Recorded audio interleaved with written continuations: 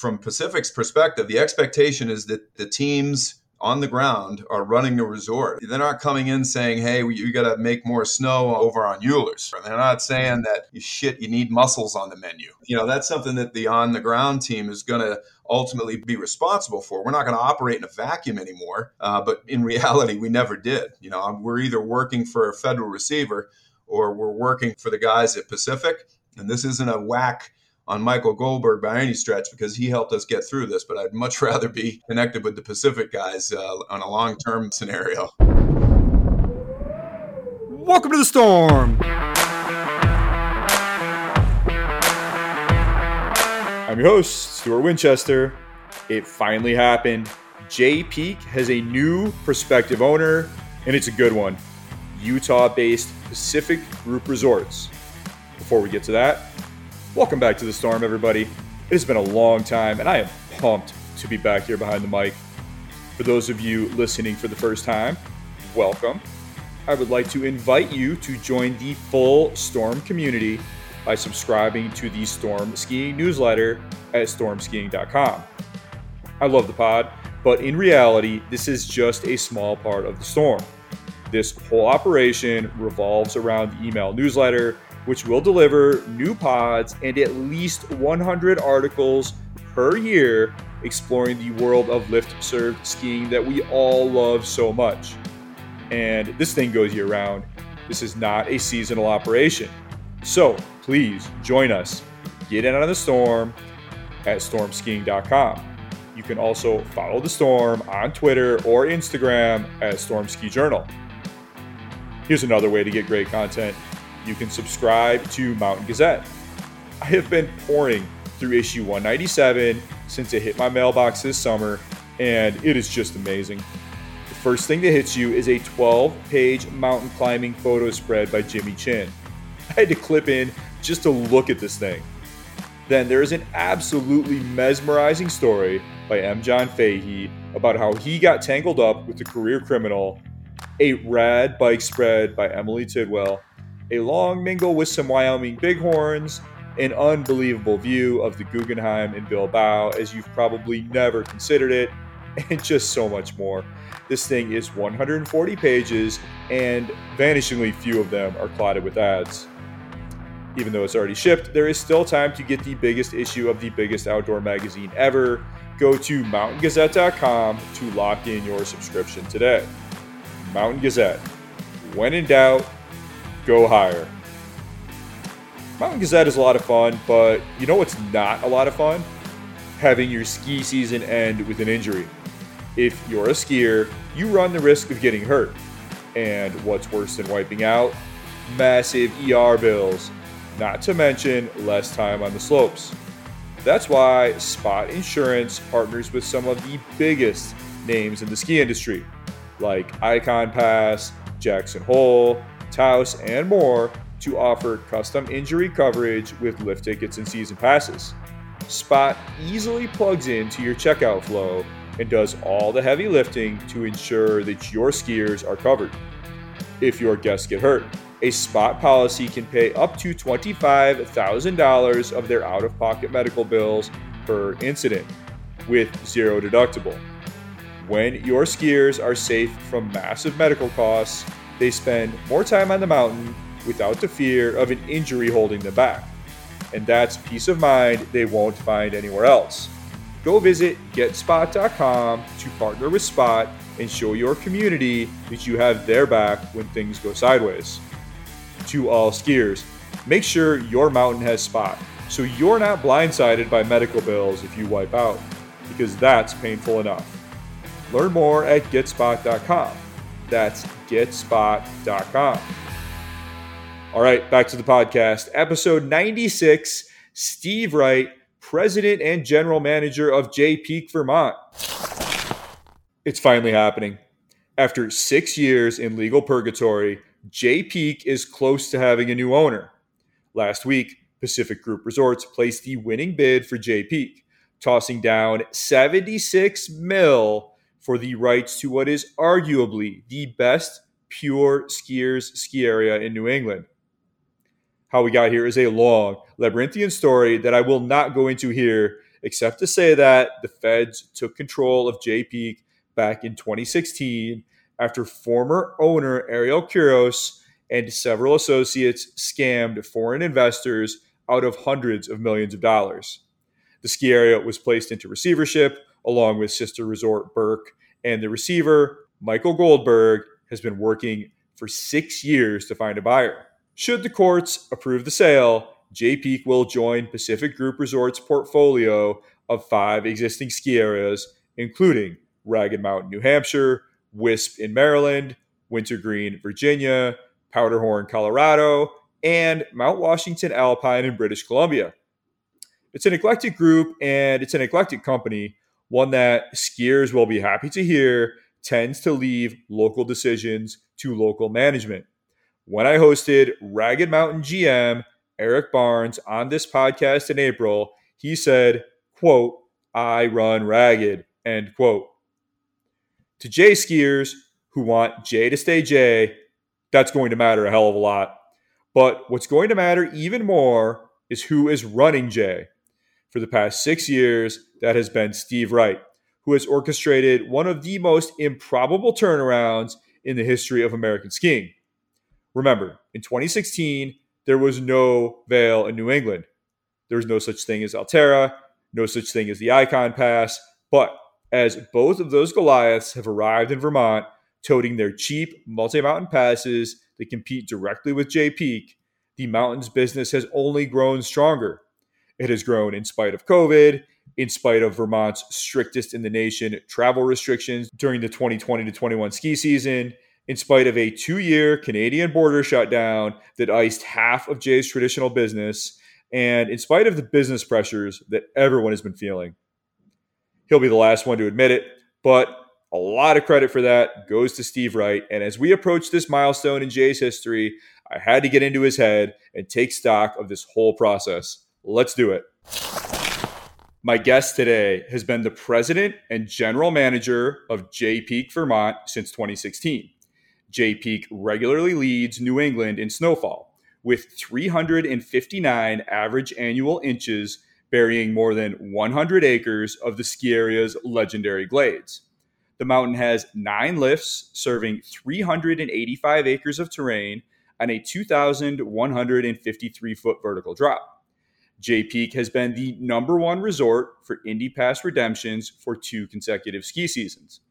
Earlier this month, Utah-based Pacific Group Resorts, which owns 5 other North American ski areas, placed the winning bid in an auction to purchase Jay Peak. He has worked at Jay Peak since 2004. He is a very good friend of the Storm. Steve Wright is my guest. Steve, so good to have you back. Thank you so much for joining us at this very busy time. How are you doing today? Hey, Stuart. I'm doing well. Appreciate you asking me to come on. Well, I want to start with a huge congratulations on this huge step toward finally getting out of this mess that you found yourself in for the past 6 years. How are you feeling about finally moving past the EB5 scandal era and into an era of stable ownership? I feel great. I mean, it's almost 7 years of, kind of this interim feel to the way that we've held ourselves here at the mountain, and it's exciting to have an opportunity to move forward. I think that we're all looking forward to getting past this pre-closing period, because obviously there's a lot of heavy lifting happening here with respect to putting together closing adjustments, things like that. But we're excited to move forward, and we're even more excited to be doing so with the folks at PGRI. So one of the things that's marked your tenure, Steve, and I'm saying this as someone looking from the outside in, is you're going to be the last one to worry about yourself. You've really put your employees first, your pass holders first. How has the reaction been from your community to this announcement that PGRI is likely to be the next owner of Jay Peak? I mean, it's been not only has it been positive, which is probably something you'd expect me to say, but it's been very informed. And that's not particularly surprising to me, right? The community, both our local community and our community of like stakeholders, season pass holders, homeowners, that sort of thing, are all seem very well educated on who PGRI is, what it is that they focus on, how their other resorts operate, and they have been paying attention to the narrative kind of since last week about what their plans for JPeak are in terms of how they'll expect us to manage ourselves in a way that is a little bit surprising even to me, but really shouldn't be. I've got folks calling me, telling me how things are going to go from here. And I just kind of nod and say, all right, that's great. This sounds good. I appreciate you giving me the heads up. How much do you think it helps, Steve, that PGRI is not new to New England? In fact, Ragged Mountain in New Hampshire was their first resort back in 2007. So they have a history of understanding New England skiers, building a good ski experience with a mountain that frankly is not as blessed as JPeak naturally with snowfall, to say the least. How much do you think it helps that they are not new to this neighborhood and people are familiar with the way that they operate a ski resort?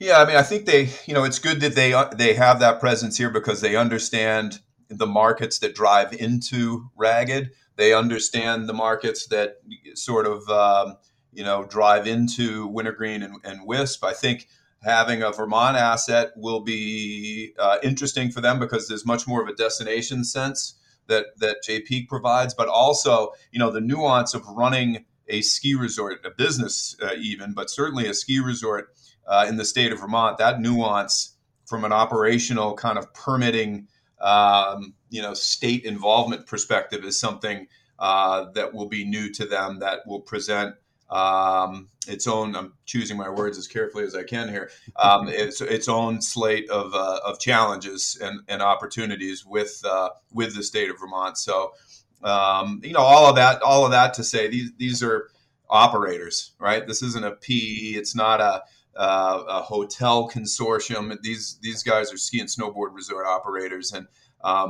when you connect back to that, there's a lot of sort of hopefulness that we have as a result of it.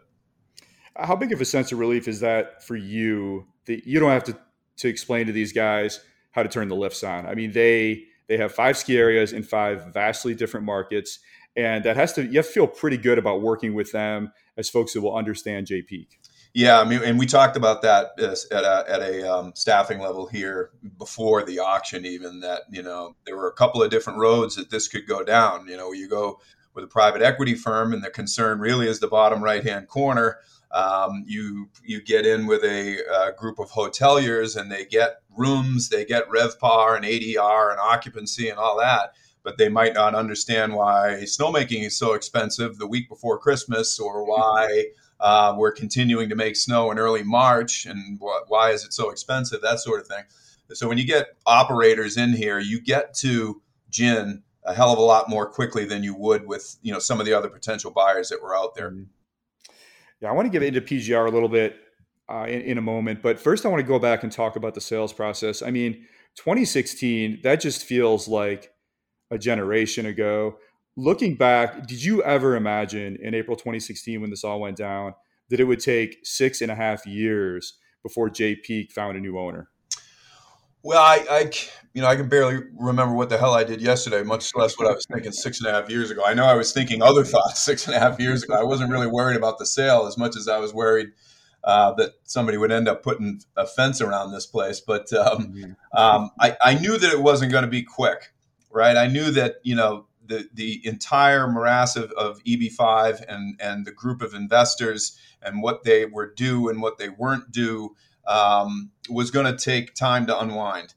And I knew that the sales process, once it started, was not going to be, here's a widget, it's $5, buy the widget. There was a lot to this, and it was going to take a pretty sophisticated buyer or somebody that would get sophisticated very quickly to understand, the entire JPeak model, both from an operational perspective, but more importantly, from an ownership and thus the receivership perspective. So, a long way around saying I knew it wasn't going to be quick.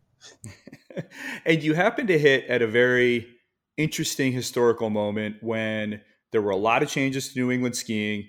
There were a lot of changes to the world, some pretty unexpected events. I say this with all respect to what you and your team have had to go through, but why did it take so long? Why did it take 6.5 years?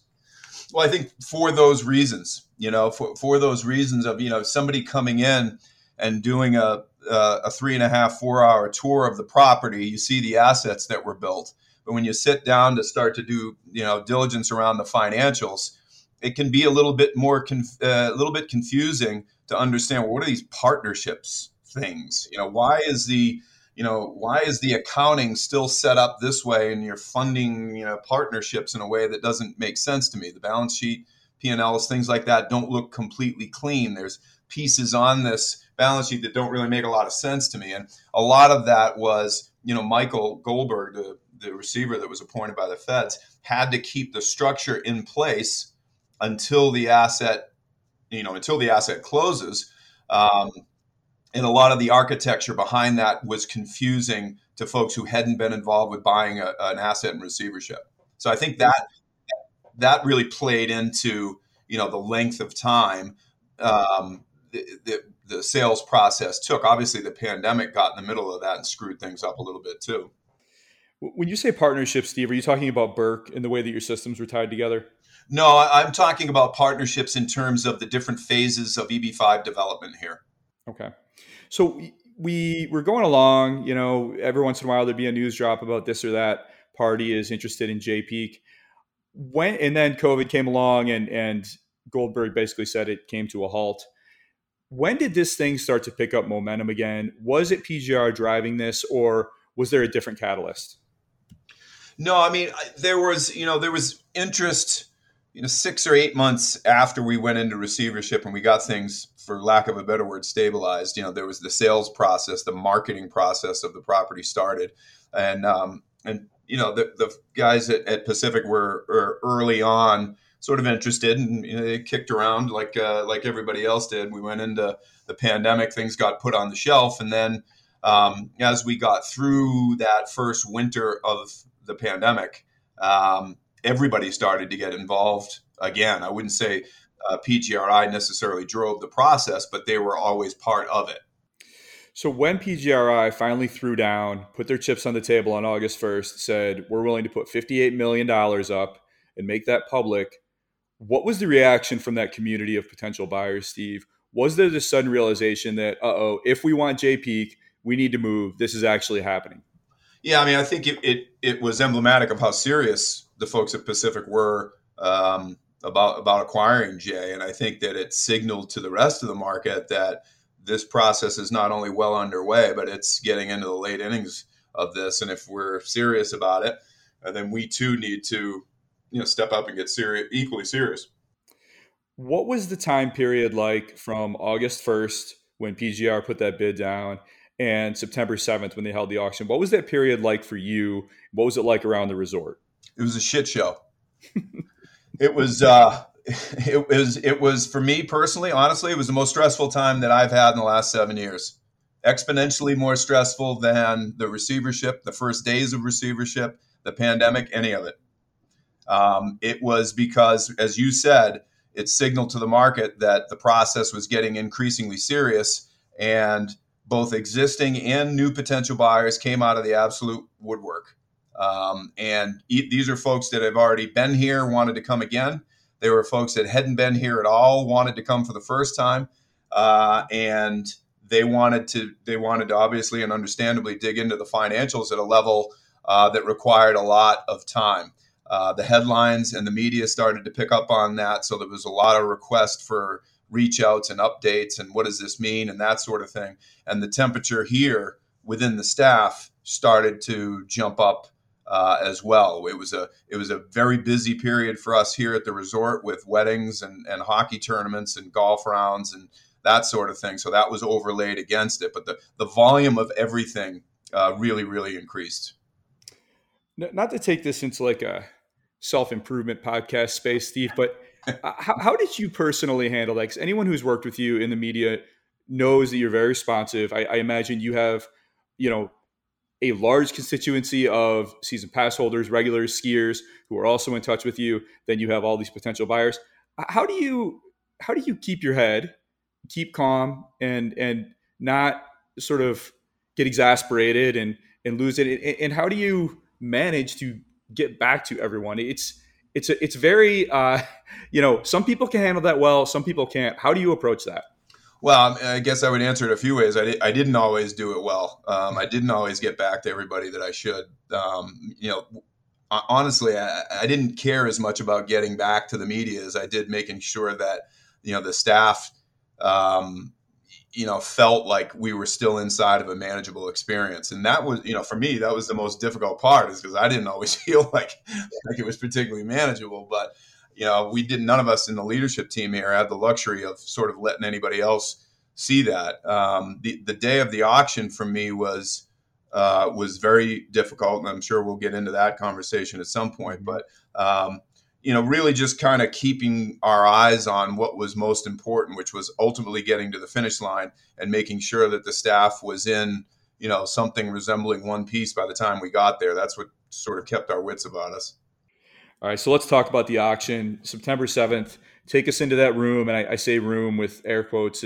I believe it took place on a Zoom or something like that. But what was the energy like as the various bidders took their places on screen and prepared to spend tens of millions of dollars on your resort? Well, I very quickly moved into sort of media management role that morning. There was, by 10 o'clock in the morning, we had several media outlets here on campus. And by noon or so, there was, more than a dozen driving around looking for updates. So I pretty much stayed with them, but stayed connected with Michael. And he kept me updated to the extent that he could. We all sort of thought that this would be a few hour experience, and it ended up being quite a bit more. I was on camera with a bunch of different TV outlets, with a phone in my pocket going off the whole time with updates about what was going on, and the media outlets knew it, and they also knew that I couldn't say anything about it. So that was a awkward dance for most of the afternoon. So the auction went on for 7 hours. How badly did you feel the PGR wanted this as they kept taking the bid higher? Well, it became increasingly apparent that they were very serious about acquiring Jay Peak, and obviously that leaves me now looking backwards with a good feeling. There's some obvious pressure associated with that too. But it was apparent that everybody involved with this auction process, who hung on as long as they could through the process, were pushing hard to get their arms around Jay. So it's a good feeling, and I've shared it with staff multiple times that the reason that auction took 7 hours isn't because of the natural snow we get. It's not because of whatever our brand position is or anything else you want to say about Jay Peak. It's because the staff here for the last 7 years kind of put their heads down and ground out a profit multiple that was integrated into a formula that couldn't be ignored. And if it wasn't for them ignoring the headlines, ignoring the chat rooms of everybody telling us what was happening and what we did wrong and what we needed to do better, if it wasn't for that staff cohort ignoring that and caring only about each other essentially and Jay Peak and getting that profit number up, that auction wouldn't have taken 7 hours. It was really a remarkable turnaround, and I want to get into that in a little bit. First, I want to just focus for a moment on the auction. PGRI was facing off against two other bidders. We don't know their identity, and I imagine you're not going to tell me that. What can you tell me about the competing bidders? Well, yeah, I don't want to get into to who they were out of respect for them. Basically, two good outfits. They pushed as hard as they possibly could through the process. I got texts from both of them as they ended up bailing out saying, "Hey, I can't tell you how disappointed we are that we didn't get Jay Peak. We think a lot of what you guys did. We think a lot of where your future's headed. But the folks at PGRI apparently think a lot more about it." So, it was good to feel wanted, honestly, through that process. After 7 years of feeling like, the abandoned step kid, it felt good to look at it through the lens of that auction and what that meant to what it ultimately was going to mean to the staff here. So $76 million was PGRI's final bid. They definitely wanted it. This is not over yet necessarily. Lay this out for us, Steve. What needs to happen for PGRI to close this deal and take ownership of Jay Peak? Yeah, I mean, the leadership team at PGRI is, in this, stage right now where they don't own the asset, but they need to do a lot of the background and foreground work to get set up, making the assumption that they will. So, they're working where they can with myself and staff here, trying to get ourselves aligned for the closing. There's obviously the ground lease transfer with the state of Vermont that has to happen, and some other pieces that will happen at the end of any sale, whether it's retiring certain pieces of debt or reclassifying licenses and permits, things like that. But it's all pretty much perfunctory, and these guys have done it before. So they know exactly what it takes to get there, and the time frame will be as they've said in our press releases, sometime as we edge deeper into the fall, but before the start of the ski season. So you said several times, Steve, throughout this sales process that the potential bidders, quote, shared Jay's values. Talk about what that means in the context of PGRI and why these two entities, JPEAK and PGRI, are a good fit for each other.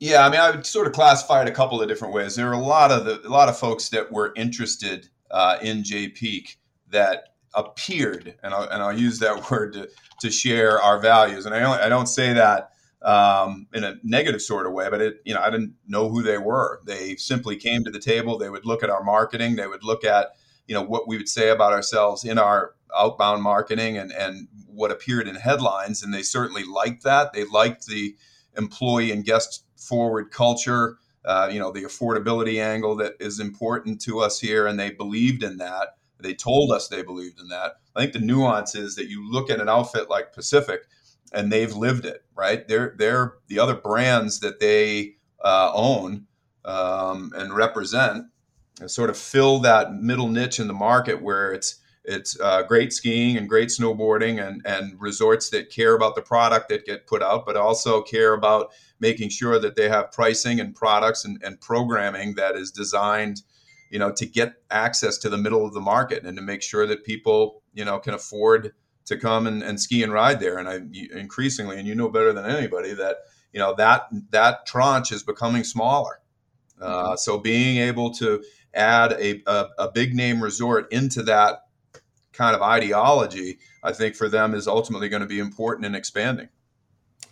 There's some concern out there, Steve, and this is not necessarily rooted in PGRI. I think it's just a reflection of how well you and your team have run the resort for the past 6 years.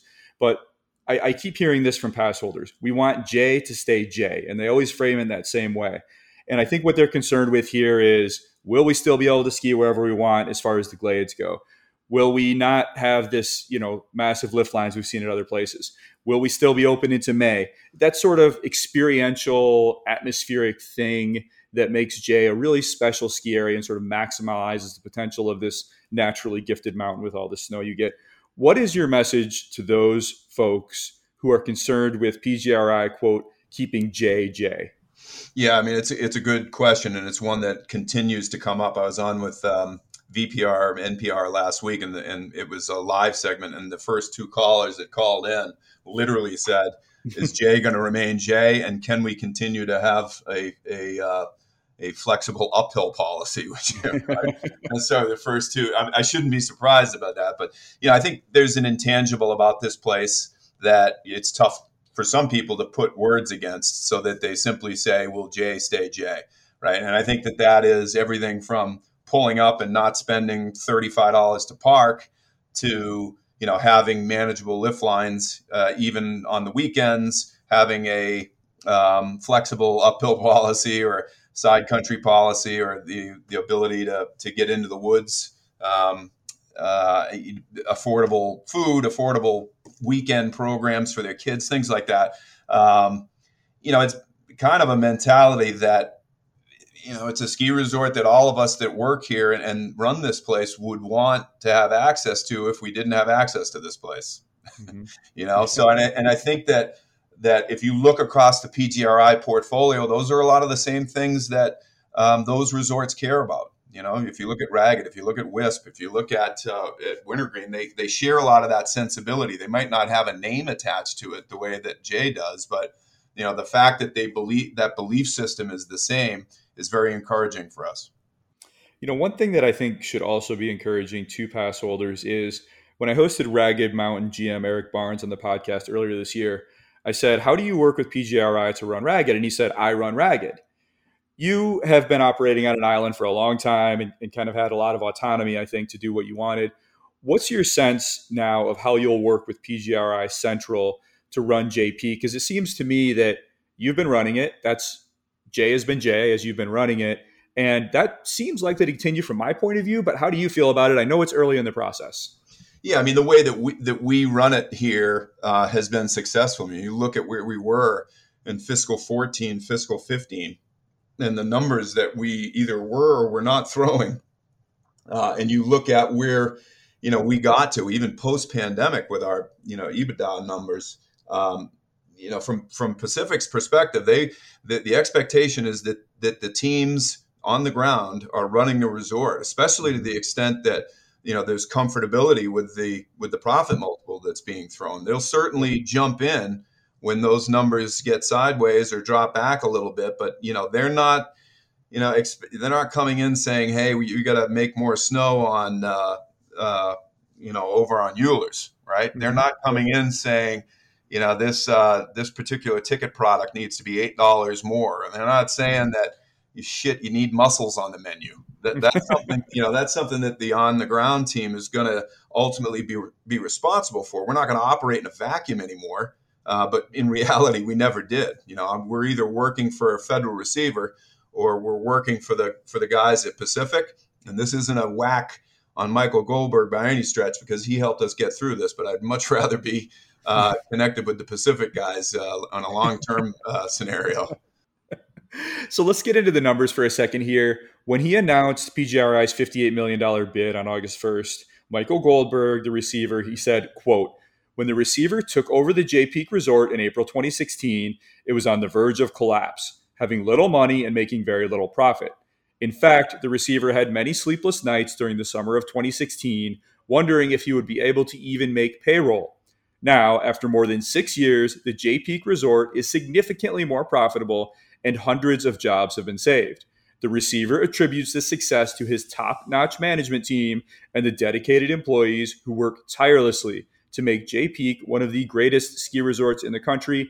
End quote. Steve, it really was remarkable. How were you and your team able to turn Jay to profitability as Vail came in and Alterra came in and COVID ruined everything and Vermont had these strict travel restrictions and the Canadian border closed? You had everything working against you, and you made the resort better. How did you guys do it?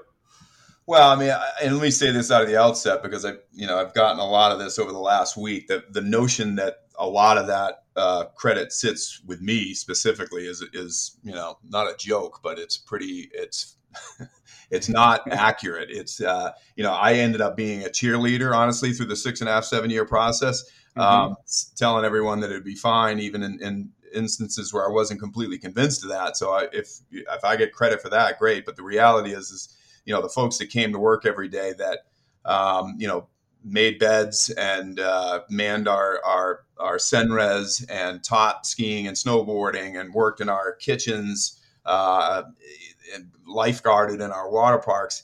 Those are really the folks that pushed that multiple up. And it was the environment was difficult because of how high profile the entire EB5 situation was, and the reality that everybody is connected, everybody's on social media, everybody reads Digger, everybody reads every publication within 200 miles of here, and it's tough when you're a lifeguard reading those headlines to say to yourself, is this a place that I want to work for? Is this a place I believe in enough to go forward with it?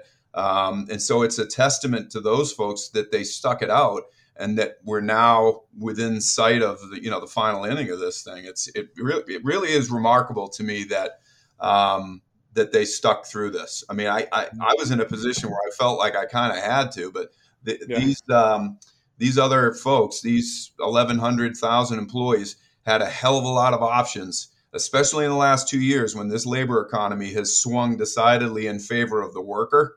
They could have gone other places, had more secure environments, probably made more money, but they believed enough in what we do here and believed enough in this mountain and the community to stick through it. And I will never be able to say thank you enough to them for doing that.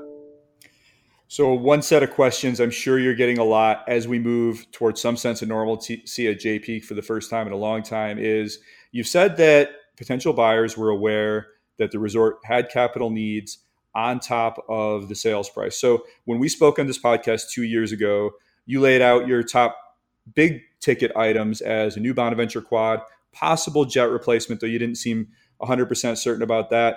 How are you feeling about those priorities 2 years later, and what else would you add to that list of CapEx needs? I mean, it's still largely the same, right? You look at the infrastructure that we have here. I mean, even with the size of J Peak, which is sort of a middle to upper middle space within the ski industry, from an infrastructure perspective, we probably have the biggest one in New England. In terms of rooms, with over 900 rooms, 3 hotels, ice rink, golf course, obviously an indoor water park, all of that infrastructure needs support. So there's back of the house CapEx that isn't the sexiest thing in the world, but certainly has to happen to keep things moving here. So that's going to happen right away, even though we've taken care of, critical guest experience items and life safety items all through the receivership. There's still some other pieces that need to be, bolstered in terms of infrastructure. And then, quickly you spin back into, replacing the Bonnie, possibly taking the Bonnie and using that where the triple is, taking the triple, possibly putting that where the double is, and then retiring the double. That's a cadencing that is going to take some time, but, Pacific is on board with that. They're on board with this, the reality that we need more access to more water for our snowmaking system, which is, can be a big number too. We've got a couple of, back of the house maintenance buildings that need to be replaced and things like that. So I think that very quickly after the close, we'll sit down with the leadership and map out a calendar of what that looks like going forward over the next bunch of years, putting a priority on both front of the house issues like, lifts and snowmaking, things like that, but also back of the house issues like infrastructure support that's needed as well. The Bonnie is the one that gets mentioned the most as I talk to pass holders. Are you pushing for a high-speed lift there? Do you think that that's what it needs to be upgraded to? And should it be a 4 or a 6? Yeah, I don't have any thought that should be a 6, quite frankly. I think that the conversation is going to be between, an OG fixed grip versus a detached that maybe you're not running at 100 all the time. But that's a conversation that we can bring in much better minds than my own to feed back on that and come up with a good solution. So as I mentioned in the intro, J Peak has been the number one ski area for redemptions on the Indy Pass since joining the coalition in the fall of 2020. How are you feeling about J Peak's future on the Indy Pass, Steve? Yeah, I mean, that's another piece, that, we brought them on board a couple of years ago, or they brought us on board, whatever lens you look at there. And it's been real successful for us for a couple of years. We're on it again for this coming year. I think that's just going to be another piece that gets added into the matrix when we sit down and have these conversations. I mean, ultimately, the first responsibility Pacific will have is to Jay, right? What is the best product mix to put Jay in a position to succeed going forward? And that'll just be something that we have to factor in. I like Doug. I like what it says about J Peak, that we're part of that pass. And I'm sure that the pass loves what it says about them to have J Peak on board. And I know that, the leadership at Pacific has seen, what we've done with them, and they all consider it impressive. And all of that will get factored into the decisions that we make going forward for sure. So last year we spoke about lift ticket prices and Jay's low lift ticket prices and commitment to that. Your top lift ticket was $86 last year. It looks like you're going to $99 this coming season. Not surprising given all the inflationary pressures we're seeing. Stowe is about to hit $199. Do you have a sense of whether PGRI will maintain that commitment to these relatively low lift ticket prices at J Peak? Yeah, 96 we were last year, not 86, but yeah, we went up $3 this year. But that again, that's going to be a decision that PGRI largely puts in our hands, right? Unless unless we make a decision that is they believe to be categorically or catastrophically wrong, I think they're going to listen to the arguments that we make here. And I think part of what they believe in, again, by virtue of the resorts that they have and how they manage themselves, that affordability piece needs to continue. We're at some point, obviously, we'll crack the $100 mark. And that, tends to be window dressing, as you know. I think the important piece will be to continue to provide a multitude of options that attract, a bunch of different segments of the market to come here and ski and ride. And I can't, strategically, Stowe, the other Vail resorts, Altura resorts have their own strategies. And I'm not in a position to argue with them. I'm just simply here to say that, who J Peak is needs to be who J Peak is in the future. All right. You stayed open into May for the past several seasons, COVID accepted. You hit May 14th last year. Does PGRI believe in the long season? Will that continue at J? Yeah, I'd answer it the same way, honestly, Stuart. They're going to say, continue to run the place in a way that makes sense, and we'll likely continue to support that. We have found a way to run late season that is at worst cost neutral and at times may even make us a little bit of money. But largely us running into May is not about a big increasing our cash position. It's about being, true to who we think J Peak is. All right, Steve, I will end this interview with the same question I asked you last time. West Bowl expansion, any chance in how that happens? None. Okay. We'll walk off on that. Steve, I know that you are beyond busy. I cannot thank you enough for giving me this window. I really appreciate it. I will see you at J Peak this year, and I wish you the best of luck with this transition. Yeah, I want to say thank you too, Stuart. You've reported fair from the outset on this thing, and I won't call it a supporter because you can't say that about independent media, but I will say that you've been fair through the process, and that's meant a lot to me and to the team here. So thank you. I appreciate that, Steve.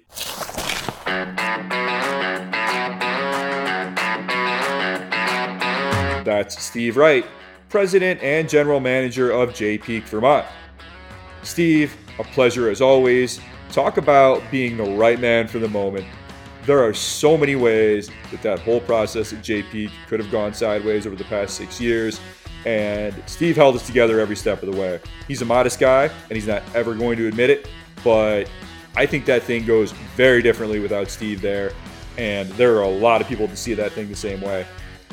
Okay, this is the first of many podcasts coming your way over the next several months.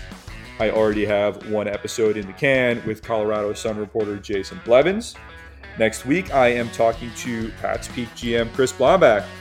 Then we have got the heads of Sun Valley, Brundage, Nubs Knob, Boyne Resorts, Winter Park, Bromley, Monarch, Sundance, Vail Mountain, probably in that order. We'll see what happens. Many more scheduled after that. It is back on. This was, I'll admit, a longer than expected hiatus, and I want to own that. I've said several times on the podcast that this thing does not pause for the summer, and that is always my intention, but things do not always work out the way that you plan in this game. So, forward we go. We have got weekly podcasts scheduled up until the holiday season, when the pod traditionally steps back for a few weeks while resort operators get through their busiest time of the year and we all enjoy the holidays. To get these new podcasts the moment they are live, please sign up for the Storm Skiing newsletter at stormskiing.com. There are free and paid tiers of the newsletter, and paid subscribers do receive these podcasts 3 days before everyone else. You can also follow the Storm on Twitter and Instagram at Storm Ski Journal. Until next time, stay well, stay safe. I'm Stuart Winchester, and I will talk to you again very soon. The Storm Skiing Podcast is a Quicksilver Films production.